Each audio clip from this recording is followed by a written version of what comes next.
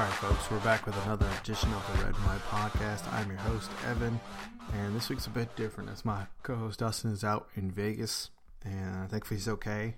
I appreciate everybody who's checked in on him, emails, texts, all that stuff. He wanted to know that. He appreciates all your thoughts.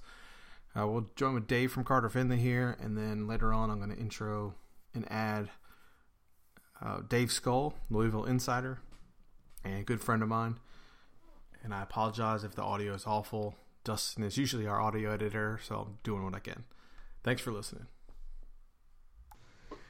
This week we have Dave from Carter Finley. Y'all might know him on Twitter as at DFCF99. Dave Nichols, passionate Wolfpack fan, former baseball player, and highly requested guest host, even if it was only from Nick. He requested it a lot. So, Dave, thanks for joining us. Thanks for filling in for Dustin. Oh, yeah. First, I want to thank you, Evan and Dustin, for giving me the opportunity to fill in. Always kind of wanted to podcast, never brave enough to take my own leap into it, so I appreciate that. I was a former walk-on back in the 2000 and 2001 seasons, with Coach Avent. And my only goal today is I hope to bring a solid B effort to the podcast. Don't want to Wally Pip Dustin. So that's my only goal today. Well, a solid B effort is probably better than what I bring each week, so you're good there. I will say, when I said Dave's a passionate Wolfpack fan, I'm not going to understate this. I think you go to every road game. At least it seems like you go to every road game. Is that true? I used to. I had a stretch there. I started, a younger brother was a student manager his senior year. I started going to every game, and I had my streak up to 65 home and away. But then I had my second kid, and it was just a little too tough to leave the wife at home with two young kids. So I stopped that. But it was a lot of fun. I still go to all the home games. I've only missed one home game since my freshman year at State back in 1999. And that game, I still have regrets about it. It was 2005 maybe, whichever year they added the extra game that wasn't part of the season ticket package. Mm-hmm. That's the only game I've missed since 99. So if there's a game in Carter Finley, I'll be there, Section 18. That's amazing. Speaking of dedication, the Pack 365 Challenge, where the hell did that come from, and are you going to make it? Well, I kind of wanted to do it last year and just never did it, and then it was halfway through January, so I just wanted to do something just to have some fun. I knew I had a lot of stuff. I was optimistic that I had enough for a year, but I was really just hoping to get through 4th of July. And as the year got going along, I found out I had a lot more stuff than I even realized. So my main goal with it was just to have some fun. I was hoping it would catch on a little bit.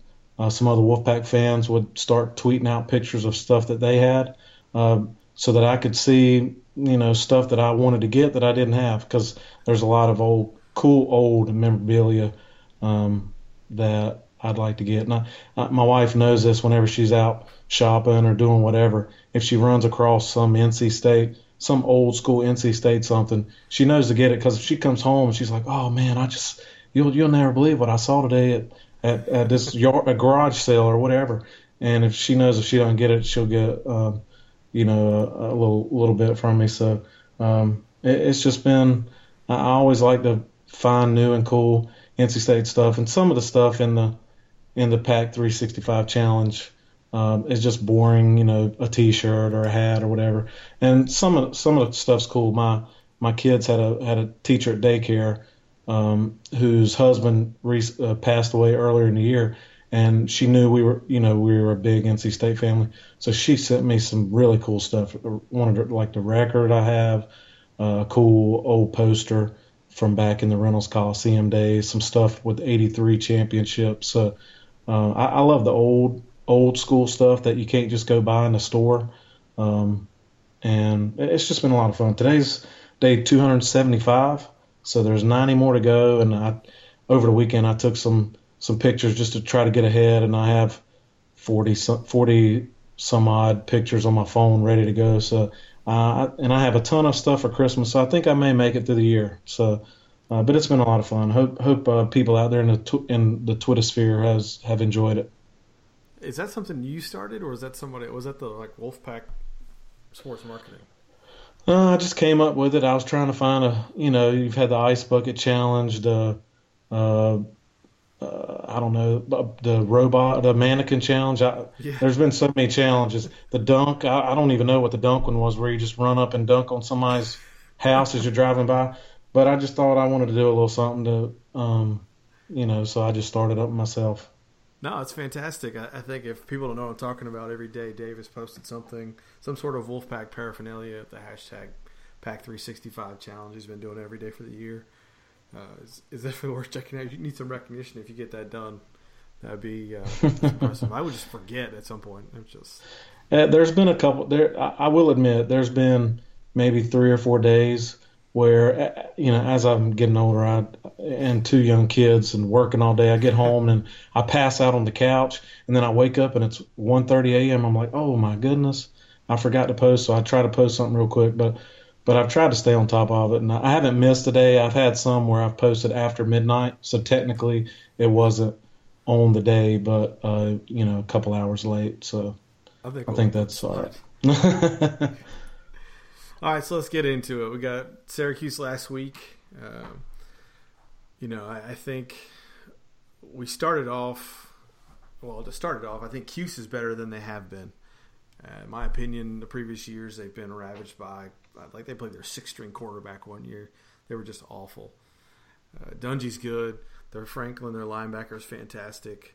I mean, I think they're going to beat a few people. I think they're better. I think that system's good. And to see us come out and start out 19-3, I was happy by that. I was, as the week went on, I started getting worried about a letdown game. Sandwiched in between Florida State and Louisville. A team that can score like that. I was really just concerned, but they seemed to be mentally focused, so it was good. I think the big key with the team this year is just all the senior leadership. I think that showed, with B.J. Hill right after the Florida State game, how you saw the clips online where we ain't done yet. So I think this team is just different than a lot of the teams we've had recently, and just that senior leadership is not going to let something like that happen. Yeah, that's exactly right. I saw that clip and I was like, hopefully they take that to heart. If people always say things like that, but do they actually listen to it? And then for them to come out and play like they did, especially in that first half, it really made me feel good or confident about that. There's a possibility they're actually focused. I think that's probably the hardest part of Dave Dorn's job this year. Yeah. For the most part though, they ran the ball well. I think that was probably the game plan going in.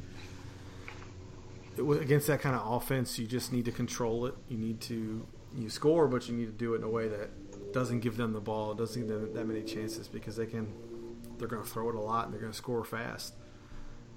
So I think that was one of those things that between Hines getting his first 100-yard game, J-Sam doing J-Sam things, 70-some yards rushing, touchdown, and Gillespie's touchdown.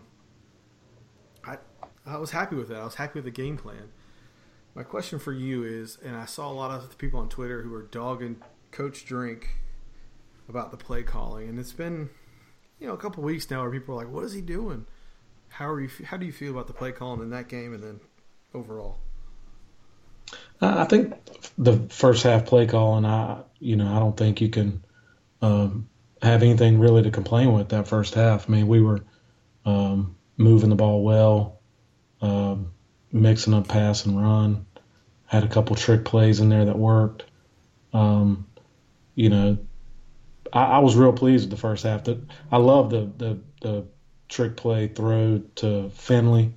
I mean, that was just I didn't see that coming from never saw that coming, and obviously the play worked real well.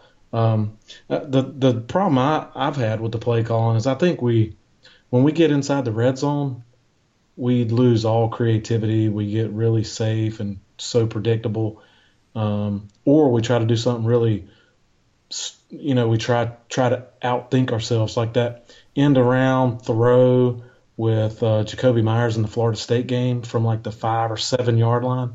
It just when you're that close to the end zone, you try to get too smart, and then we ended up losing. I don't know. That was the play where he got the intentional grounding, I think. Um, Yeah. but I think when we're down there in the red zone, I think we need to be a little more creative. A little more. Not we're just too predictable, and I think that's why we tend to stall out and have to settle for field goals. This year was But really strange with the lack of the JSAM play. I mean, and I'm sure everybody knows what I'm talking about. The jet sweep where he comes tight across the line. He scored every time he touches the ball on that. and even Why if he's we're not not doing the goal line. and even if we're not going to give it to him, he should be in there as a decoy, or Absolutely. if he's in motion down at the goal line, they're going to have two guys moving with him, two guys spying him. They're going to know where he is. So even if he's not going to even if he's not going to get the ball, I think he should be in there. If it's a third and goal from inside the 5 and he's not on the field, I'm just I'm looking at all the people around me just like, what is going on? So Yeah. um, The guy just has a way of making plays. I meant to ask this to Dustin last week, and I'll ask it to you. When it's all said and done, do they put Jay Sam's number up in Carter Finley? I think you have to. I mean, I'm the president of the JSAM fan club. He's one of my favorite players of all time. I mean, the dude is a baller. I mean, he knows how to score. He's just, I mean, everything about him. He has, all the intangibles. He's smart. He plays hard. If somebody's trying to get a hit on him, it's like he never, knock on wood, I don't want to jinx anything, but he never takes a hard hit because he knows how to turn his body just enough to where he can wiggle off of it, or he doesn't take a pounding like some other guys do, and just, by the end of his career, he's going to be up there in the top of all the record books. So, my opinion, I think his number's definitely going to be up there. I think you have to. My opinion, I feel the same way. He's just one of those guys that you enjoy watching, and because he's a good football player. And he just does some things like, man, he shouldn't. He makes it look easy. Yeah, he makes it look too easy. Yeah, it does. It really does. How do you think about his NFL potential? Dustin and I were talking about this last week. I don't follow NFL that much. Yeah. I don't have time, and the style of play in the NFL is just a little slow and boring for me. And plus, with all my traveling with football, Sundays are my day to spend time with the family and whatnot. Yeah. But I don't know. I think if you're a team and you can't find a way to use them, then there's something wrong. I think there is a spot for him. Just imagine him being on like the New England Patriots, somebody like Bill Belichick, Right. being able to game plan and find ways to use him. That'd be scary for the rest of the NFL and fun to watch as an NC State fan. I just hope wherever he goes, he lands in a good place and makes some noise in the NFL. I'd love to see that. I think it's the same thing with him coming out of high school. But it's like he's too small, or he just doesn't fit, or like what is he? He's a football player. It's all that matters. He can play. So, well, it wasn't all roses in the Syracuse game. I thought Finley did not have a good day. Maybe I'm being a little bit too critical and whatnot, but he missed some open guys. He had guys wide open, and he just seemed to lock in on one receiver. I don't think he was nearly as sharp as he has been. I think that's a concern. They need to get that straight. Third quarter coming out. I don't know if they scored in the third quarter, kicked a field goal or whatever, but they just are all over the place, and they weren't sustaining drives. Things weren't clicking. I don't know how you feel, but for me, it seems like if we're winning at halftime, we come out flat. If we're losing at halftime, we come out stronger. I'm not sure why that is or what they're talking about in the locker room, but that's what it seems like. Well, I mean, I actually looked into this today, so I'll be real quick, but I'll go through all our third quarter drives this season. So South Carolina, we had 4 third quarter drives, 5 for 15 yards a punt, 3 for negative 20 yards a fumble, 6 for 7 yards punt, 3 for 7 punt. So that's the South Carolina game when it was tied at halftime. So Marshall, I think I can't remember the score at halftime. We were leading, I think, Mm-hmm. We had one drive in the third quarter. It was 13 for 70 yards and a touchdown. Took almost 7 minutes off. Then Marshall had a long drive after that. So that was our only third quarter drive there. Furman, we had that game in hand, but our first drive was still 6 for 28 yards and a punt. Then we had two short fields that we had off. I think we had a pick six in the third quarter, and then we had two short fields, 4 for 49 yards, a touchdown, 2 for 23 and a touchdown. Then the FSU game, 3 for 2 yards punt, 11 for 63 field goal, 5 for 31 and a punt. And then Syracuse was just abysmal. We had 5 for 14 a punt, 3 for 3 and a punt, 3 for 6 and a punt. So the third quarter has been a problem all season. If you take that Furman game out, we only have 2 scoring drives in the third quarter all season.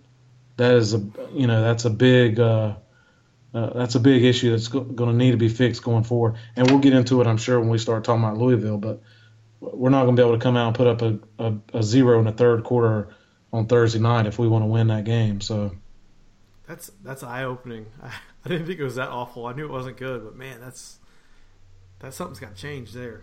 Not a huge fan. Yeah.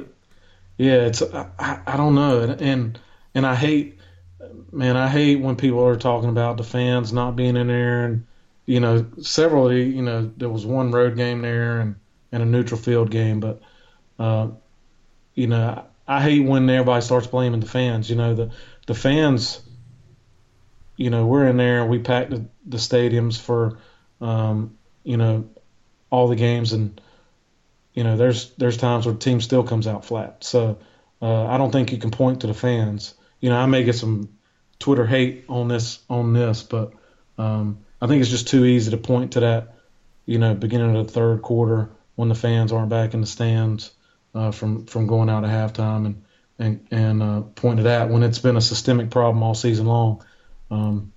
Thursday night, I don't think that's going to be an issue. I think the stadium's going to be jam-packed and rocking.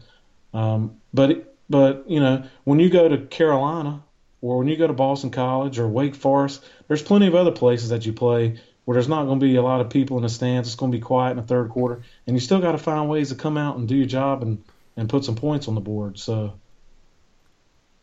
I'm with you. I think that's a cop-out. Anybody who says the flat third quarter performance is because the fans aren't there, get over it. That's not the issue. There's a deeper issue there. If the guys can't get motivated because there's people out in the parking lot drinking, then there's a bigger problem. There's a bigger picture there. That doesn't line up. I hope it's. Let me get this out. I took some shots at Coach Doran last year. Just unpleased with my main problem. Was how we performed in home games, and I think for us to take the program to the next level, we got to win more home games, and that's something he's struggled with doing. We've been better away from home than we've been at home, so that makes no sense. We should be a better home team than we've been, but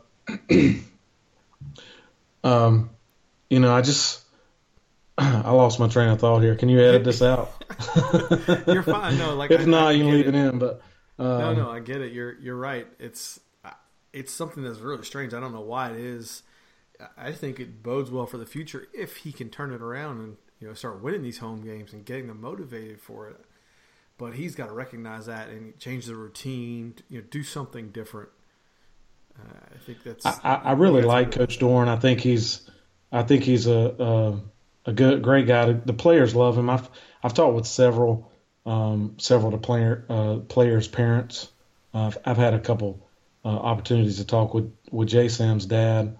I know B.J. Hill's dad real well, fellow Stanley County guy, and they just rave about Coach Doran and the way he handles the program, the way he deals with the players.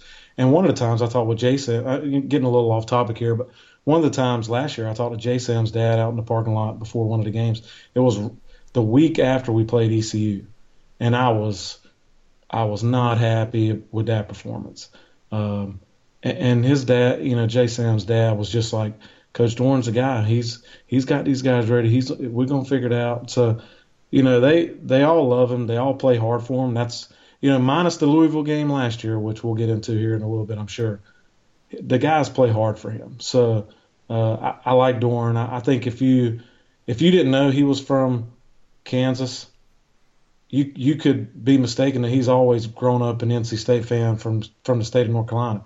He loves to fish, loves to drink beer. I mean, he's as NC State as it gets. So I've long been a supporter because a lot of people were quick to jump off the bandwagon, and I kind of got a little hasty in my dislike there through that stretch last year where we lost the 4 games in a row, which was really tough. But getting back to the point, I remember what I was talking about now. Getting back to the point, I don't know if it's a problem with halftime adjustments, and that's another thing that I've always not felt great about with Doran is like his in-game coaching, X's and O's, making adjustments. It seems like somebody like Jimbo, he goes in at halftime, and man, they come out in the third quarter and they're a lot better team.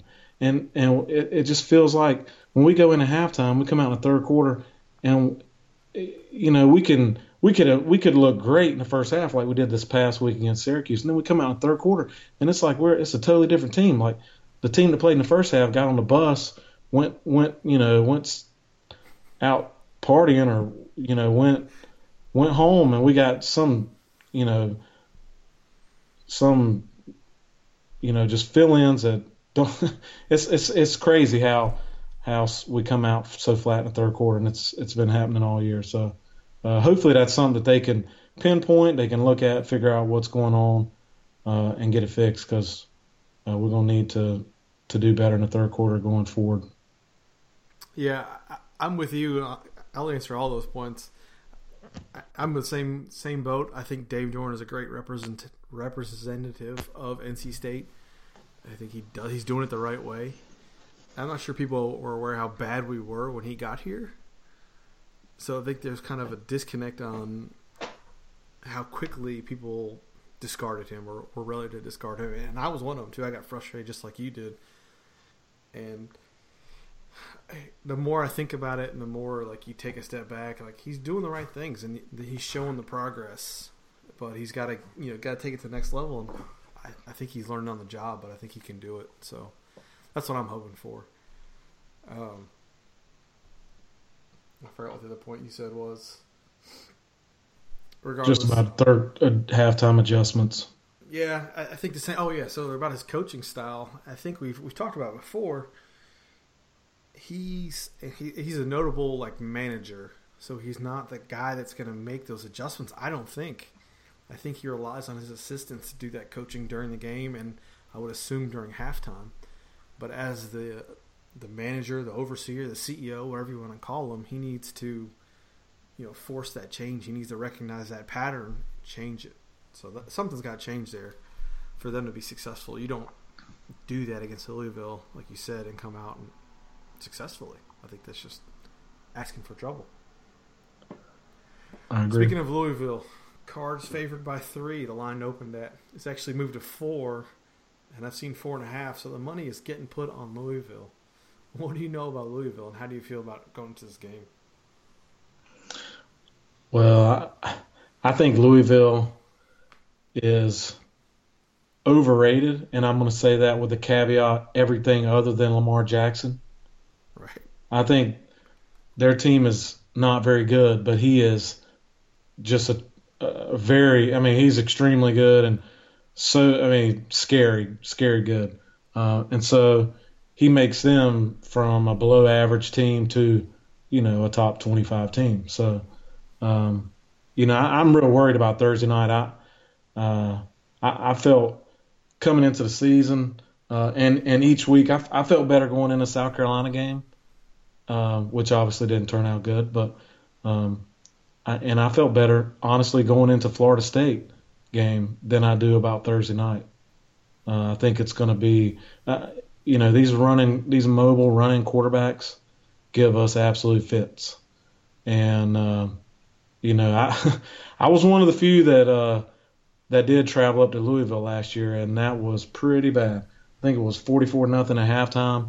And, that game was over in the first quarter. I think the yards in the first quarter, Louisville had 244 yards, and we had -1. So I don't know how that that was happens. it was painful to watch. I'm with you. Lamar Jackson terrifies me. I mean, we typically play okay against Louisville, and I go back to, I think it was Lamar Jackson's freshman year. When we had them beat, I mean, we were playing better than them, and he just broke a couple runs, and it's like, all right, this guy's going to be good, but Yeah, he not had that he had good. that 80-yard run, right? Yep. He had an 80-yarder and a 50-yarder or something like that, and it just Yeah. crushed us. And But I that think was we the played him game. pretty good. Yeah. Yeah, we that day we outplayed, and I think that was the game that Jamichael Ramos had that long catch, and then Yep. they tackled him and fumbled it at the 10-15 yard line, which was a huge turning point of that game. That and Lamar's 80-yard touchdown run. But I thought, yeah, we outplayed them that game.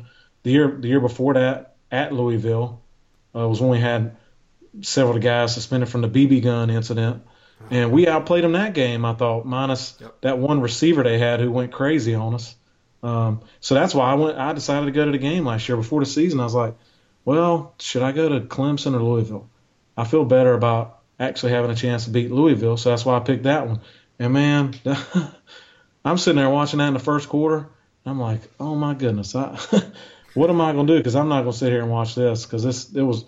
I hate leaving games early, but I left at halftime and went and toured the Louisville Slugger Museum. It was pretty bad. It's a much better use of time.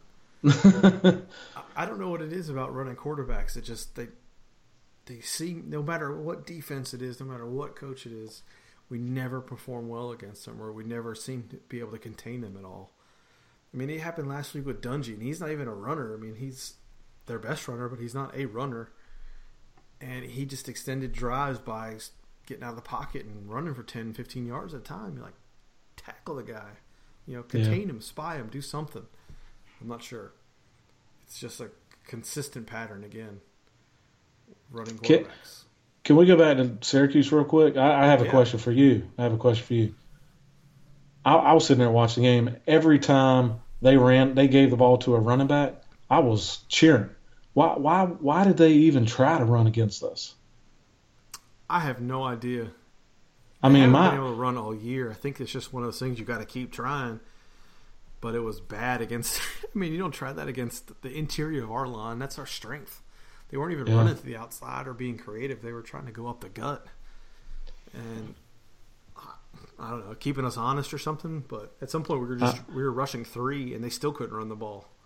Yeah, maybe this is my video game mentality, but if I was them, and I think Dino Baber's a good coach, and they're going to give us fits down the road, but I would have just had 4 receivers the whole game, and my running game would have just been design scrambles with Dungy. Oh, absolutely. Because whenever they handed it off to running back, especially number 36 or whatever the big boy they had, I mean, he wasn't doing anything. He was huge, but he wasn't going anywhere. Yeah, I'm not sure what their game plan was there. And I agree with you, Dino Babers. I think he's a fantastic coach. I don't think he's going to be at Syracuse long enough for them to give us fits. So I'm counting on that one. Good point. Good point. Yeah, I think one of those Texas schools is going to come and grab him. What else? What else I have on here? All right, back to Louisville. Yeah, back to Louisville. I don't think their lines are very good. I think we have an opportunity to disrupt them there. The only thing we have to do is contain Lamar Jackson. Similar to what Clemson did, is just cause chaos up front and make him beat you every play. And he's the kind of guy that can do it, but you have to make him do it because they don't have the other guys that can take over a game like that. So I think if we can win, it's going to be on the lines. I agree, and here's some stats to back that up. So they've only played 3 Power 5 teams this year. Mm-hmm. They played Purdue, Carolina, and Clemson. They beat Purdue and Carolina. Purdue had 51 yards rushing. Carolina only had 17 yards rushing. But Clemson beat them. They had 297 yards rushing. So I think we're going to have to be able to run the ball against them to be able to win. Last year, we had 25 carries for 14 yards in that game, a .6 average. So Ouch. that's gonna be a key. But I think with Lamar Jackson, if you look at the last 2 years, they've lost 5 games. They lost Clemson, Houston, Kentucky, and LSU last year, and then Clemson again this year. If you look at their sacks and tackles for loss, Clemson last year had 5 sacks, 10 tackles for loss. Houston 11 sacks, 11 sacks. That was that Thursday night game. I mean, they were just in Lamar Jackson's face nonstop, and that's what you have to do. You have to make him just uncomfortable. Where every time he drops back, if he's comfortable, then that's when he just tucks it and runs and makes crazy things happen. But if you're hitting him 11 times, he every time he drops back, he's just scared. He's where he's going to get hit. He's not thinking about making big plays. Look again at Kentucky, 3 sacks, 8 tackles for loss. LSU in the bowl game, 8 sacks, 10 tackles for loss. Clemson this year, 5 sacks, 7 tackles for loss. So one of the big keys is going to be to get in his face. Chubb, Street, Roseboro, Jones, Hill. We may need to bring some blitzes. I don't know, but we got to get in the backfield, and we cannot let him get comfortable back there. We need to hit him and hit him often. That's going to be that's going to be one of the big deals if we want to pull this win out. Mike, I've been talking about this all year, and my concern with that, like everybody knows that's the game plan, but Huxtable loves to sit back in his base defense and not do those sorts of things. And that just drives me crazy because you have to hit him. Like, bring an extra guy if you have to. Like, do something to put the pressure on him. And he just constantly sits back in that base defense and tries to get him off schedule. That's what he does. Yeah, we run the. I mean, if bend but don't break defense was in the dictionary, Huxtable's picture would be beside it because that's his defensive philosophy. He's only let you get 3. He's only let you get 5. He's only let you get 4. He's only let you get 7. He just don't want to give up the big one. Which, let's be honest, I mean, we've been better at that recently, but we still give up the big ones too. I mean, I think we've given up a big play every game this year. Yeah, So, absolutely. I don't know. With our defensive philosophy, the way we just sit back and our corners are 10 yards off the receivers every single play. I mean, I don't know how we give up big plays. Yeah. But it still happens. So I don't know. You have to be careful bringing a blitz against Lamar Jackson because if he beats it, then it could really be bad. But we got to do something. We got to be creative with our stunts, or we got to do something just to make him uncomfortable. Because if we let him get outside of the pocket too easy, or if he's sitting back there all day to throw the ball, it's going to be a long night. Yeah, I agree completely. I don't understand why that philosophy is one they've chosen to live or die with. I mean, if you watch a team like Clemson, you watch even Virginia Tech, Venables and Foster, those guys are fantastic defensive coordinators because they change it up. Nobody knows what's coming every play. It's completely different. And when you play us, it's extremely predictable unless they drop one of the guys back in zone, which they rarely do. But that's the only really difference that we've shown, the different look. Every other time it's the same look. And that's what I think if Dave Dorton goes down, he's dying on Huxtable's sword. I've been saying that all year. That's the one area that I think he's really kind of let go by him. He's stuck by the big play philosophy or whatever you want to call it. I'm not sure. Anyway, we've got some Twitter questions. I think your crowd was doing a little Twitter heckling. A couple for you. First one is, what is your favorite crowd participation at Carter Finley? The wave, beach balls, or calling Pat guest services on fans? That's from your boy Nick. Oh, Nick's just trying to set me up for some Twitter hate for my hot takes here. But if you know me, there's 3 things that I absolutely hate. One of them's political, so we'll leave that off of this podcast. The other 2 are Tar Heels and the wave. I hate the wave more than anybody I promise. So the wave is definitely not the answer to that question.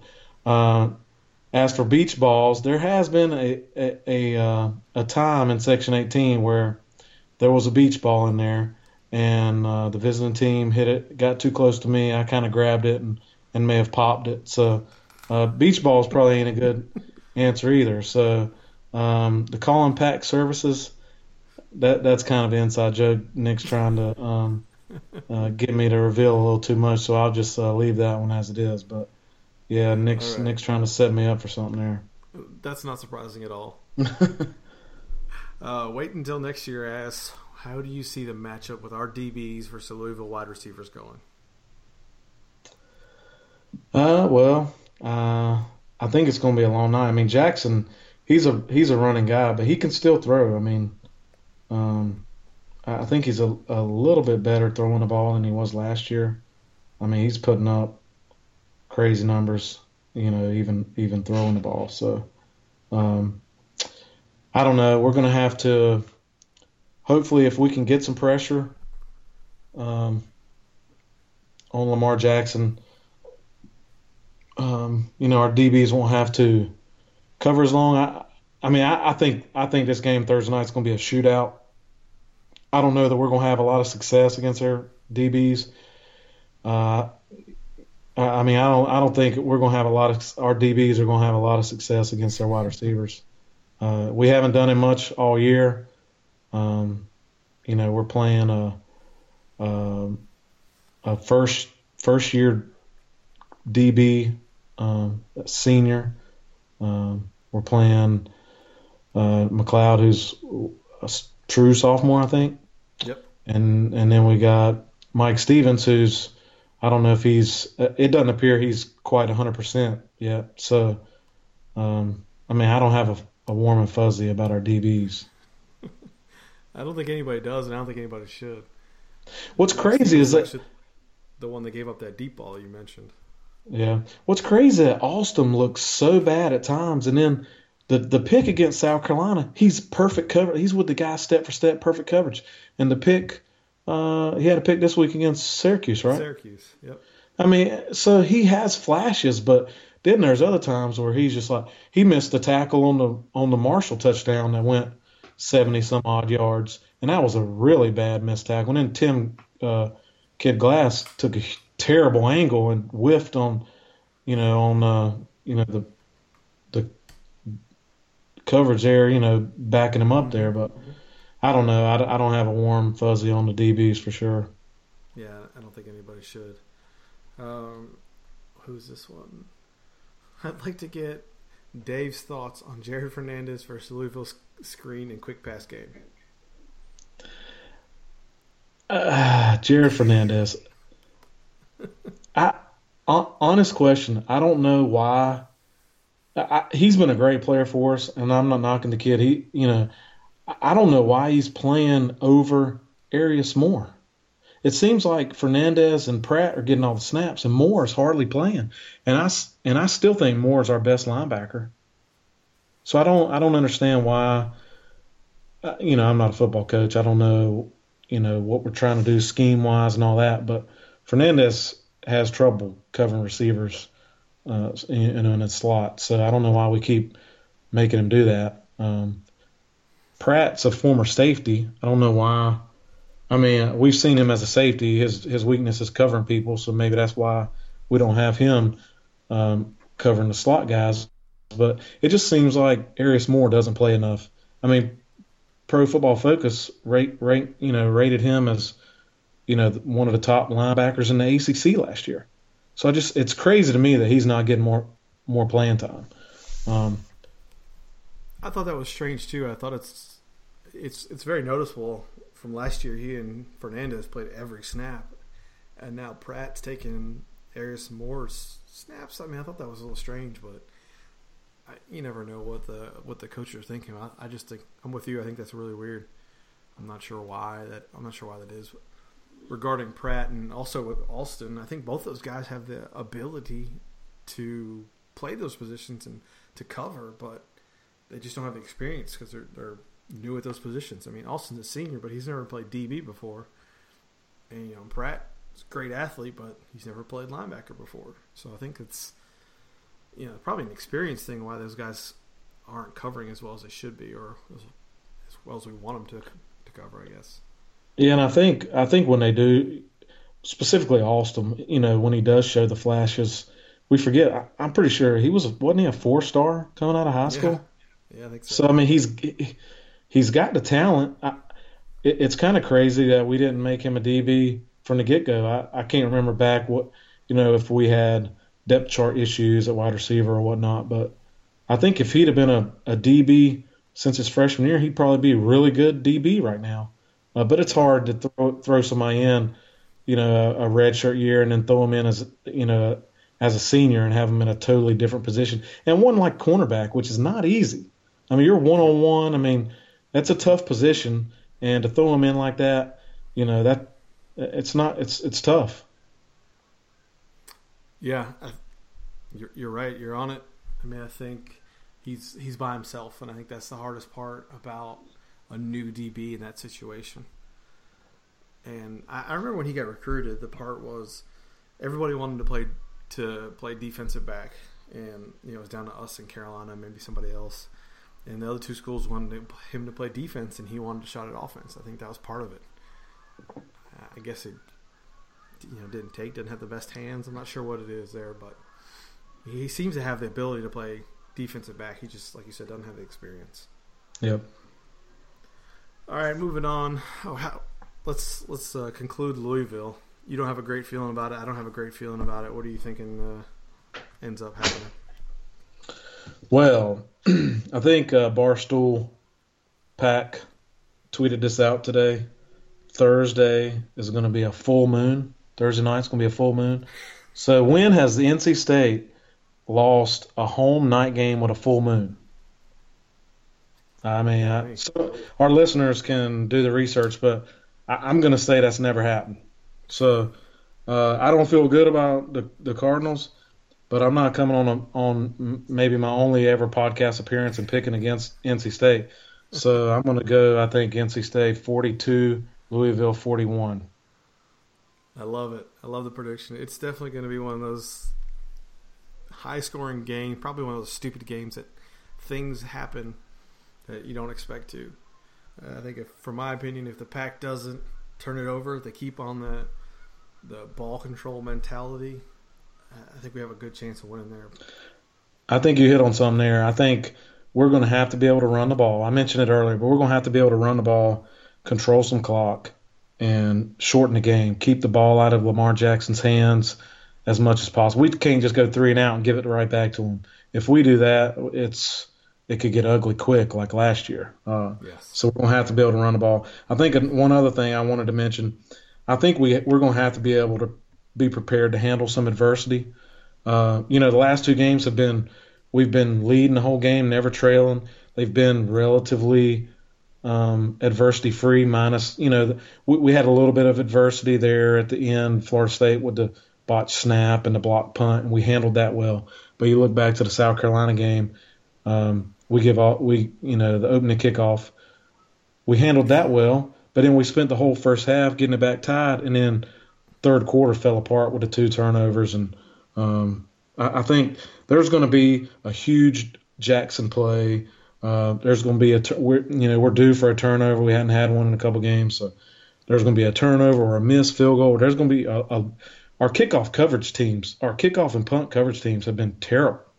There's going to be some big special teams play. Something's going to happen, and our team's going to have to be able to handle some adversity to come out on top. I mean, it's not going to be an easy game. It's going to be a tough shootout, and we're going to have to be ready to play. We can't get down if we get behind by a score or 2. We're going to have to just keep fighting. Our kick coverage has been awful. That's a great point. And going, reason, I don't know. Going back, you had this in the notes and you didn't talk about it, but with Bambard, it seems like he just doesn't have the leg to get it to the end zone. If you look in the Syracuse game, we were kicking it into the end zone in the first quarter, but we had to win behind our back. If you look at every other game, it's like he can't get it to the end zone. So that's why we're trying these sky kicks, because we know if we let him kick off, it's going to land right at the goal line. so they're going to bring it out, and then we got to cover it. So that's why I think that's why they're trying these sky kicks, just to give Yeah, our guys more time to get down there. But our coverage teams have been abysmal, and it's already bit us in the South Carolina game. It almost bit us in the Florida State game. I mean, that's something they're going to have to figure out because it's going to cost us one of these big games if we don't. I don't understand how we can't kick it out of the back of the end zone or kick it into the end zone. It seems very strange to be a scholarship kicker, and that you get it to the 5 is about as good as you can get. Yeah, I mean, it's not good. No, and I put it out there last week or during the game, and Rob from Inside Pack Sports asked Dave Doran the question for me. And I said, what's up with those short kicks late in the second half? And the first one, he kicked it to the offense. They kicked it on purpose. This guy kicked to the offensive lineman. And that worked. For some reason they had an offensive lineman out there.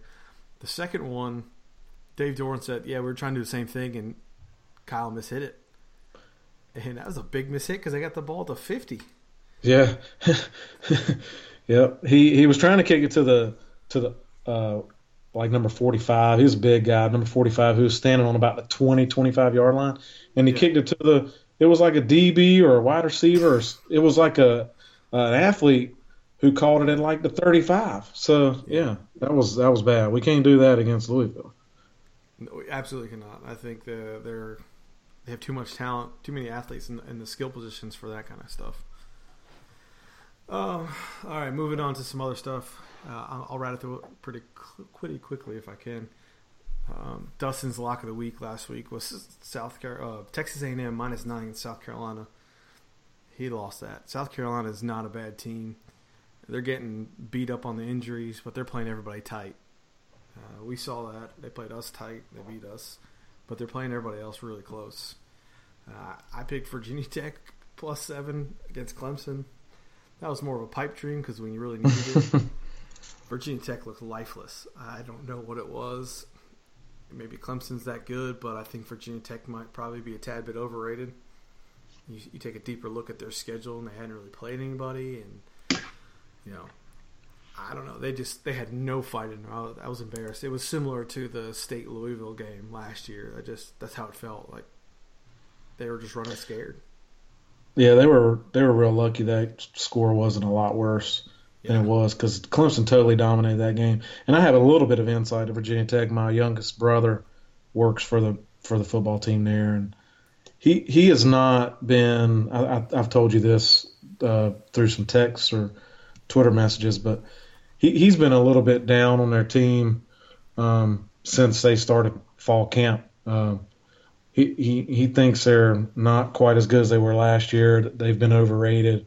They've had a pretty easy schedule so far. I mean, the one good team they played was West Virginia, and they hung on for dear life there at the end of the game to eke that one out. But I think they're not very good on the offensive line, and I know a lot of Virginia Tech people have been complaining about their play calling, but they couldn't do it. They had to throw those screens. Their offensive line is not very good, and they had no time to sit back there and try anything down the field. So, not against that Clemson D line. So, yeah, I think Virginia Tech's still good. Their defense played pretty good in that game. I thought to keep it as close as it was, but I think they're a little overrated. A couple of the Hokie guys on Twitter were saying that Clemson won't be tested again. This was their last test. It's like they didn't get tested in this game. I don't think it's their last test. I mean, Boston College played Clemson tougher than Virginia Tech did. And it's no shot against Virginia Tech. They are a good team, but I don't think they're as good as people are making them out to be. That's my random Virginia Tech rant for the week there for Hokie Smash. Dustin wants to tweet out his lock of the week. I'm going with Marshall -14 at Charlotte. Charlotte's awful. Really, really bad. And I think Marshall's not too bad. So I think they'll win 3 touchdowns there. Do you have a lock of the week for us? Oh, well, I'd love to pick Notre Dame because I just hate Carolina, but I hate taking road favorites. Yes. So Notre Dame's favored by 16 for those that don't know, at Carolina. I don't know. There's several. I don't feel great about these lines. I I prefer to bet home dogs, and there's none that really jump out at me. There's a few favorites, short favorites, where the line seems crazy low. Florida -3 against LSU. I don't know. That just seems like it should be higher than that because LSU has looked pretty bad the last 2 weeks. Um, Syracuse -4.5 against Pitt. I like that one. I mean, Syracuse had two tough road games, so they could be beat up.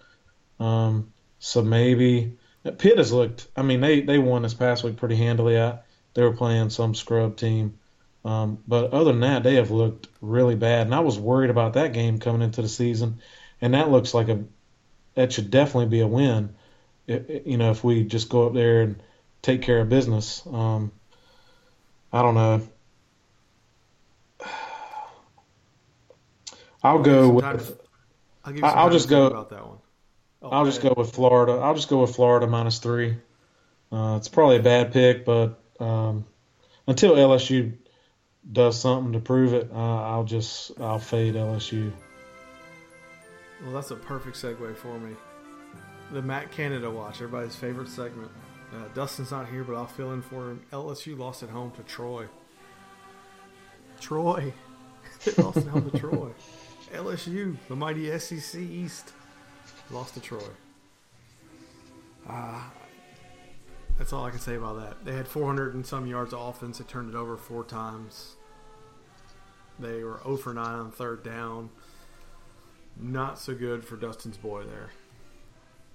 But I think that's kind of lines up with the SEC in general. I think they're poop. And we're going to probably continue to see that the rest of the year. They're just not that good. Speaking of not good, ECU -4.5 at home versus Temple. And Miami +1 at FSU. I think Miami wins that game. I don't think FSU's going to squeak another one out there. Can we talk about how we get ECU last year, which we should have beat them. We totally gave that game away. If we played them this year, we could score 70 on them. They are atrocious. I think me and you could score 70 on them. They bad. Wow. They are so bad. They have no fight in them either. You watched that South Florida game. I watched it for a little bit, and they looked terrible. They didn't care. Scotty Montgomery is not long for that job, I don't think. No, and I'm sure they're. I don't have I don't have any friends that are ECU fans, but I can only imagine that they're not too happy with running Ruffin off right now. Because that's one thing Ruffin did. His teams played hard. They were always a tough game. Even if we had the better team, that was always a tough game. And when you have an alum, I do think it helps when you have an alum that has the passion that Ruffin had. But yeah, I'm sure they wish they had Ruffin back. Oh, absolutely. Well, that's all I got, Dave. Thanks for joining us. Do you have anything else you want to leave the people with? No, just go Pack. Go Pack. All right, folks, we're here with Dave Skull. Follow him on Twitter. He's another repeat guest. Dave, good friend of mine. Thanks for joining us again. He's a cards expert, a chef, a world-class skee ball champion, and the meat pictures alone are worth following him on Twitter. Check him out, Biggest Biscuit. Dave, thanks for joining me, man. You made that sound kind of bad. You got to specify what kind of meat pictures I'm putting on Twitter. I'll leave that one up to their imagination.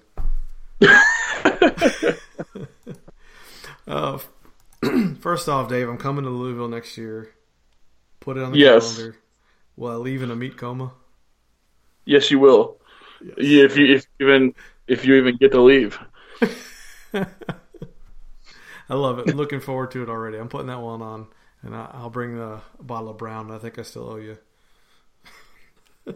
man. Just me your presence. I'm excited about it. That's right. So we'll keep this quick. It's getting late. I appreciate you joining us. Tell us about this Louisville team. What are the expectations this year with Lamar Jackson back? Is it still the same Week 5? Preseason, and Lamar's been everything I thought he would be. He's improved as a passer. His decision making in the last half of last year, you could tell he kind of lost.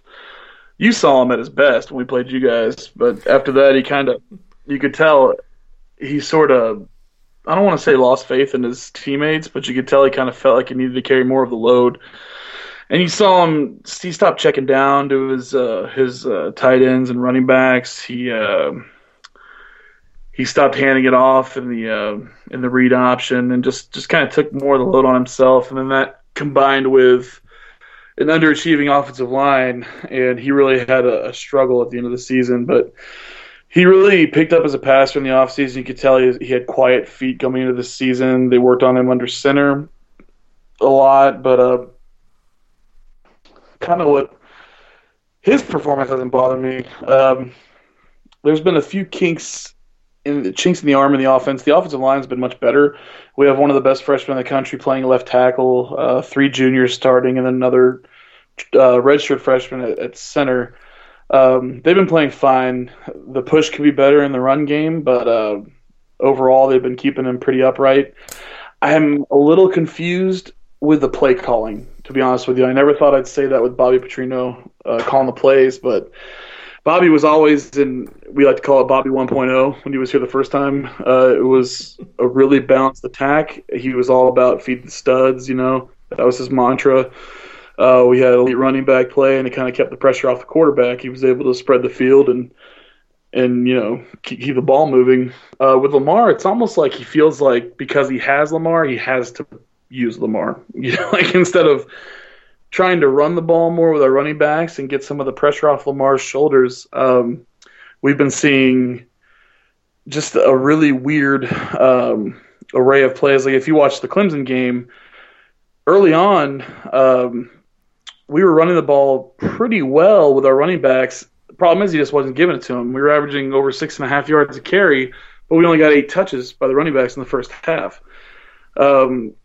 It's really hard to go up against a defense like Clemson when you're one-dimensional, and it's something I've struggled with because Bobby's it's just not typical. It's atypical for him, and I feel like he's almost overthinking it with Lamar, where he could run his classic offense and just have a whole other dimension instead of trying to reinvent the wheel. So Lamar's playing great. The offense is a little up and down, but it's got more to do, I think, with the positions that our coaching staff's putting us in. So, folks, you won't get a quiet feet reference anywhere else than you get from Dave Skull. So that shows you the level of detail we're going to get into here. Yeah, I guess I'm like the old Denny Crum interviews, even though you guys probably aren't as familiar with Denny in Raleigh, but he was familiar. He was a famous post game. You ask him one question, and he'd go for like 45 minutes. So if I'm going off the rails, stop me. No, it's fantastic. We don't get a whole lot of Louisville talk around here, other than when Mark Enos threatens to eat a live animal on the radio. Mark's my boy. That was hilarious to me. That was a complete troll job. I mean, he's not wrong, but it was a complete troll job, and he loves to troll the state fans.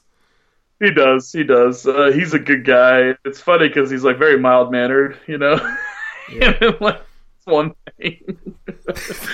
But anyway, I promise he's a good dude. The people have a vision of him like eating a live like rabbit or something but when we make the playoff, he's just probably going to eat a goldfish or something. Right. It'll be like, cockroach. So biggest weaknesses on offense, right? You see the play calling hasn't been good. Offensive line's been sustainable. What's missing from the Louisville game right now? I will say that it's getting better, but the first couple of games we didn't get a push in the under center run game. I thought it was changing by Clemson, but we didn't. We don't give the ball to the running backs enough to really prove that theory out. So if you have to point to one one weakness, it's really that we don't have a balanced attack right now. I mean, most of our sustained rushing is by Lamar. That's not to say that we don't have the talent to do it. Feels like Bobby's starting to push that way a little bit more. Maybe he's making the realization that you can't put it all on Lamar. It's not feasible, and it puts him in a bad situation. Malik Williams has been a decent runner for us this year. He's been able to. He's a churner, kind of like Bilal Powell was when he was here, and you saw what he can do in the NFL.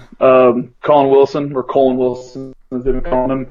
I don't know how to pronounce it. I thought it was Colin, but they're coming out of left field with this Colin stuff, so we'll go with Colin. He started to get some carries last couple of weeks. He's looked pretty solid. And Day Williams is back from injury, so they're starting to diversify the running game. Other than that, every once in a while we get the drops, and occasionally, again, the Clemson game, Lamar had a couple of throws early that were off. I think he was a little overpumped, but kind of the same theme from last year, where his receivers weren't really doing him any favors, kind of came up. I guess the best way to put it is unbalanced attack combined with sort of this downhill mentality, where if one thing goes wrong, 5 things go wrong. So those are kind of the two things that if you guys get on us early on Thursday, I mean, it could be a real problem for us. Defensively, how's Louisville been?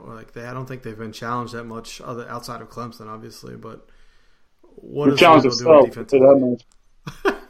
It's been rough to watch, because essentially the consensus in the fan base, and I agree with it completely at the end of last year, was that Todd Grantham needed to go. We heard from years from Georgia fans the third and Grantham talk, that he couldn't get teams off the field, and just it didn't matter. Like 3rd and 15, 3rd and 10 didn't matter. You couldn't get the teams off the field. We have enjoyed a statistically good defense under him. I think we were top 15 or top 20 all 3 years in total yardage. But there was a theme that emerged that he could never get a stop when we needed it. There was probably 7 times last year that the defense had to have a stop, and he didn't provide it for us, and we lost 3 of those games, 2 of those games, and Lamar bailed us out in the other ones, and there was games that we shouldn't have been that close in.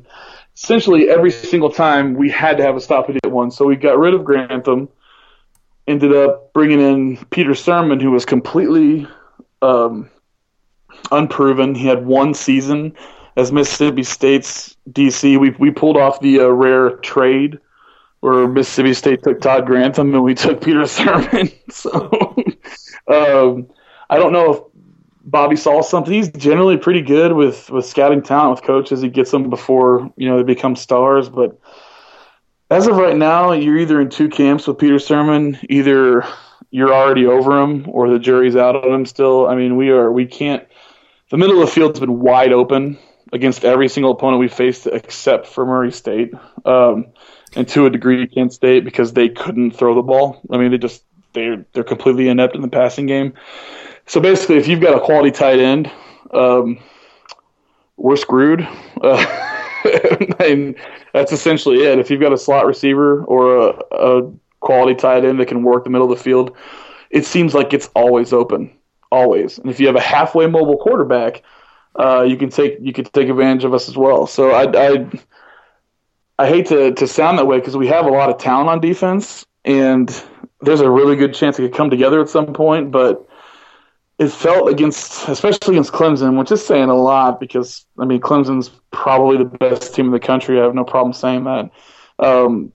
There were times where it was jailbreak route. They were open by 20 yards, and that for me indicates bad coaching, especially with the type of defense we expected to have this year. But I'd be remiss if I didn't mention that we've been without our number 1 corner all year, Jair Alexander, who is a first-round draft pick and one of the probably 3 or 4 best cover corners in the country. So that's put a lot of stress on our defense overall. Tremaine Washington, who's better and within 10 to 15 yards of the line of scrimmage, is covering the slot, jamming guys at the line. He's been our number 2 corner, and it just hasn't worked out well for us. There's rumors that Jair might be ready for this Thursday, but I wouldn't count on it. If he does, it's huge for us.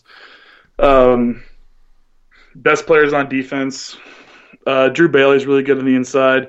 We were expecting big things from the pass rush. We had Trevion Young and James Hearns back from Trevion Young's back from injury. He had a devastating injury at the end of 2015 season, and he's just now coming back.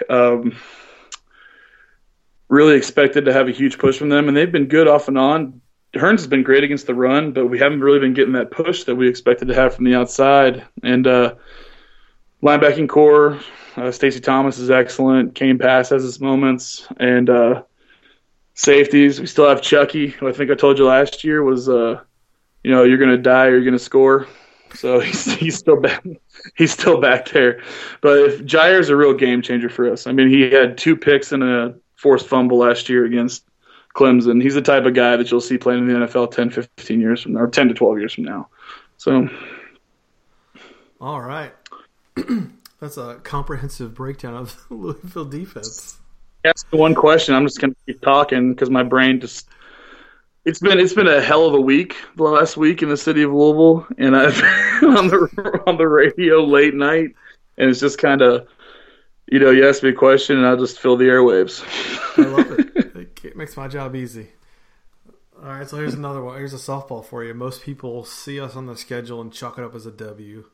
Right or wrong, we haven't proved otherwise. Louisville's favored by 4 now. Money line's moving that way. What's the general feeling from the fan base about this game? I tell you what, man.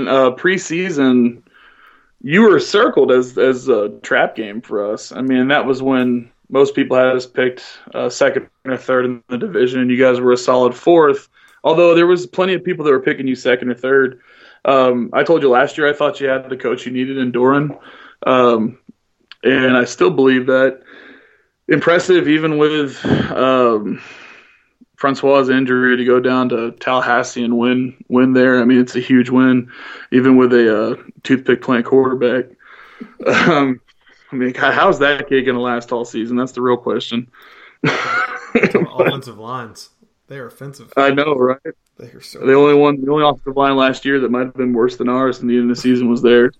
But yeah, man, you were picked as a trap game. I didn't even call you when we did our preseason, questionnaire and kind of talked about our feelings about the season. I didn't pick you guys as a trap game because I thought it's unfair to call it a trap game if you're legitimately a good team. I circled North Carolina as our possible trap game because I thought they were an average team that we were going into a rough situation on the road. But no, I think it's going to be a battle, man, and it all depends on which teams, because I think we're both susceptible to playing worse than we are, essentially. So it really depends on which team shows up. Is it going to be the NC State that went into Tallahassee and won, or is it going to be the one that barely pulled it off against Syracuse? I mean, is it going to be the Louisville team we thought we had with a monster at quarterback and a decent defense, or is it going to be the one that almost let Purdue and North Carolina beat them and barely showed up against Clemson? So I don't know. We'll see. It's going to be one of those weird games. I think we always play you guys close outside of last year, obviously, but right. Even the Lamar Jackson's freshman year, I think you guys came to Raleigh and I thought we played really well, and then he just broke a couple long runs, and that was the game for you guys. But I think historically we play you pretty close, outside of the one. So yeah, I feel like this one, if we're mentally focused, we have a good chance. I don't feel comfortable because we've never been able to stop a mobile quarterback, let alone a Heisman-winning mobile quarterback. But I'm with you. I think it kind of depends on which team for us shows up and then which team for y'all shows up. I think that we'll both bring I expect a good effort from both of them, so we should see something interesting. Probably a high-scoring game, unfortunately. Yeah, I mean, I'm interested to see because early on, to bring up Clemson again, it felt like running into their strength was the way to go about it because people don't normally do that. I mean, when we ran the ball, we were successful.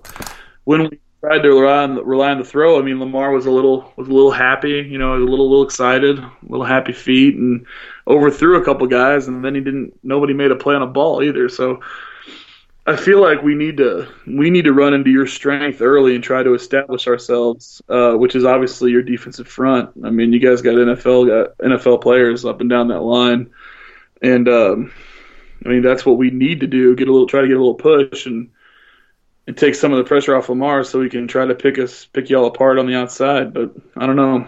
We'll see. We'll see who shows up. I feel even though we didn't get, you're not going to learn much from playing Kent State and Murray State. I felt like I saw some things that I liked out of the offense. You know, Bobby started going more to Travion Samuel, who's incredibly fast, kind of hybrid receiver, running back. When he gets the ball in space, he is really fun to watch. And, of course, we have our Swiss Army knife, Reggie Bonifant, who was a quarterback this year. Yeah, he's still here. If he was a quarterback, beat Notre Dame as a freshman at quarterback, and he's been a receiver the last 2 years. And this year they had him at the top of the depth chart at running back because we had injuries.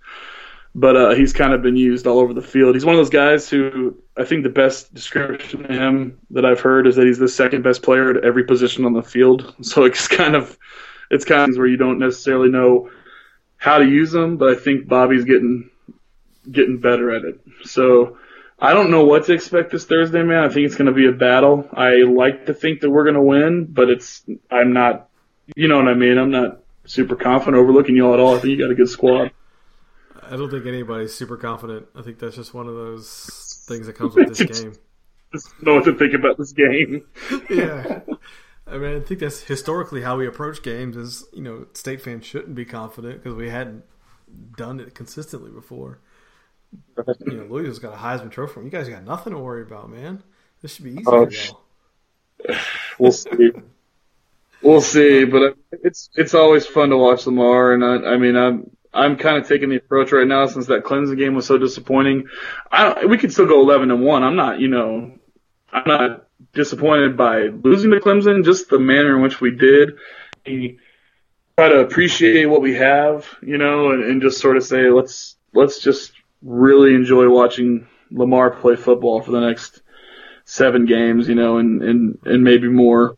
And we'll see next year if he's back or if he's ready to go. But either way, you know, just he's a generational player, and it's really just kind of soak it in.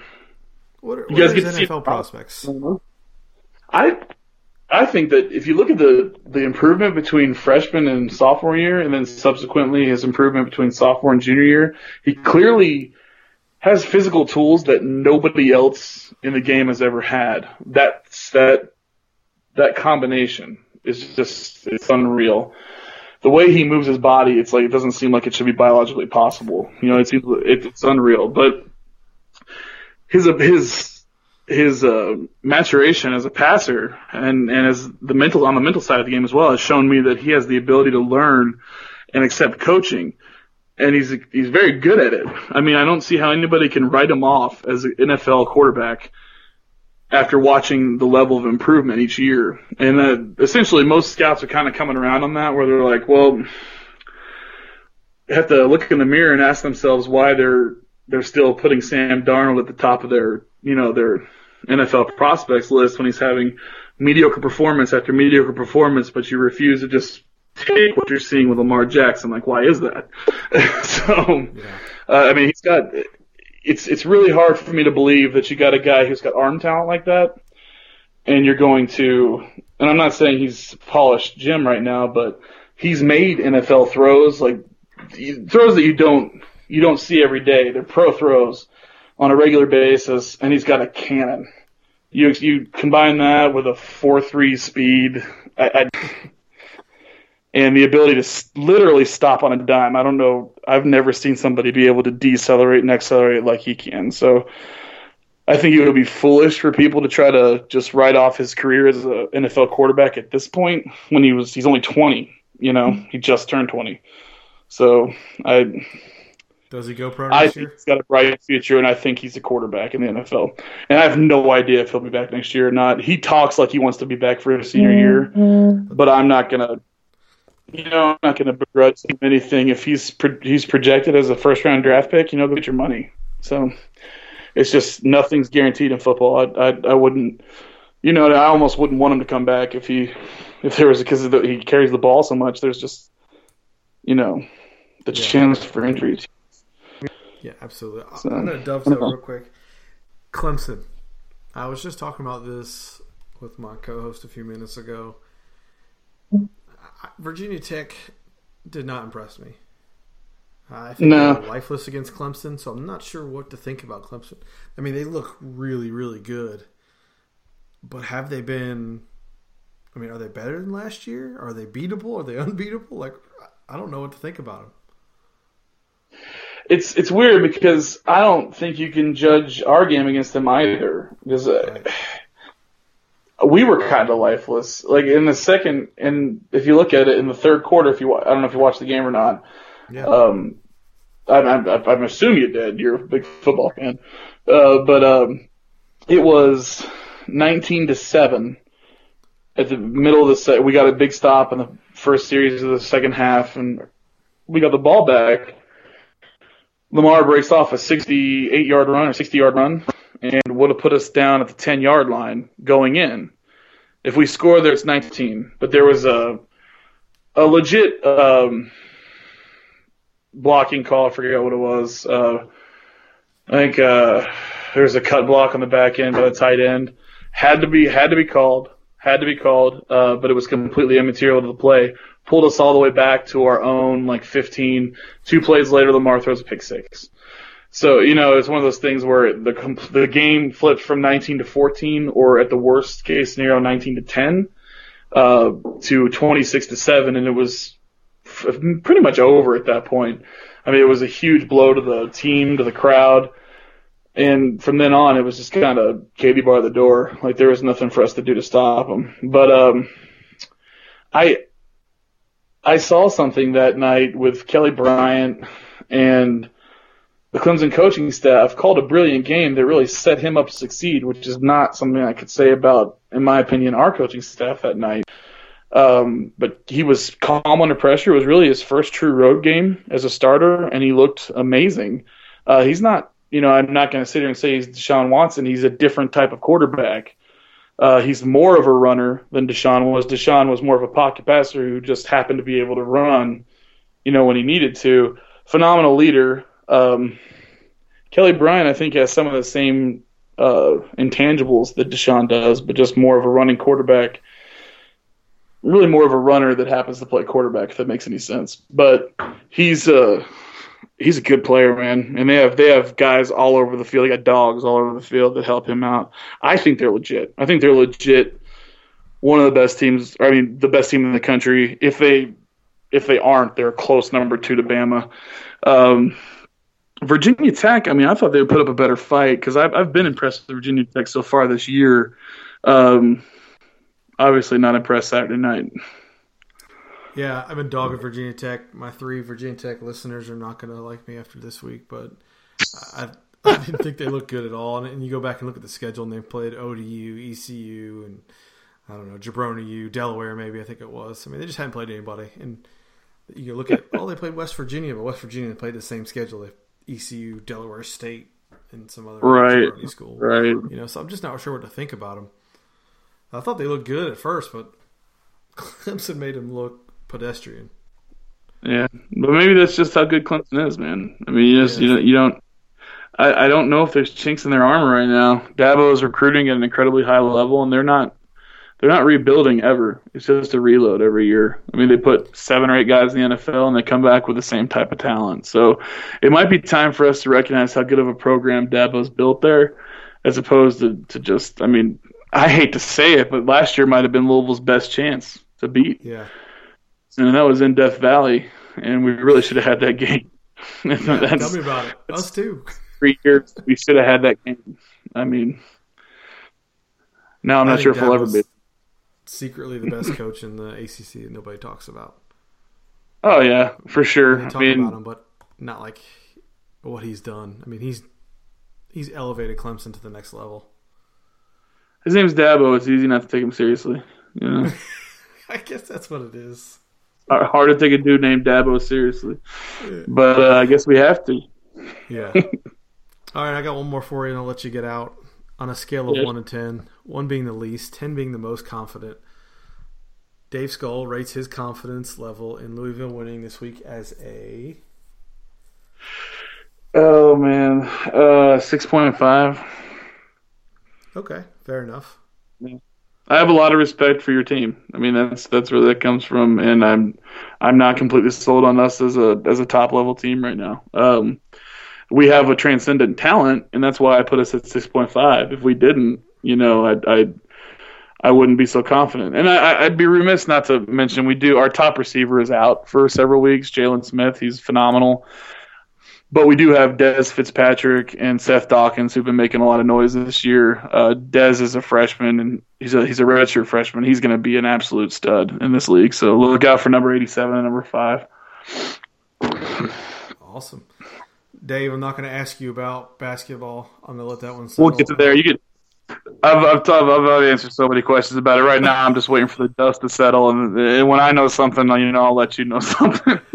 I'll bring it in when basketball season starts, and when it's more relevant for us right now. But good luck, probably a little more drunk for the conversation. That can't be fun. It's right. Not, man. I don't even know. The only positive that's come out about it is that me and my boys have been getting a lot of radio run lately, so hopefully that turns into something. But we'll see. All right, so it's been like, dude, we've been taking phone straight nights. Last week we were taking phone calls past midnight. Oh, God. I mean, yeah, people just wanted to talk.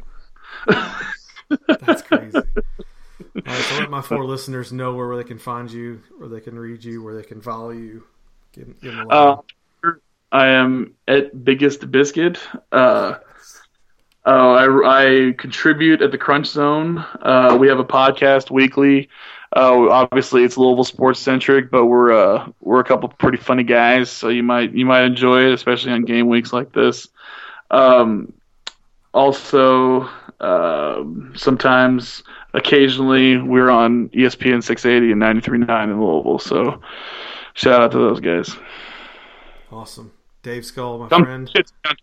All right, just come do it. Come throw barbs at me. I'm a easy going, fun loving guy. So do it, folks. He's worth a follow.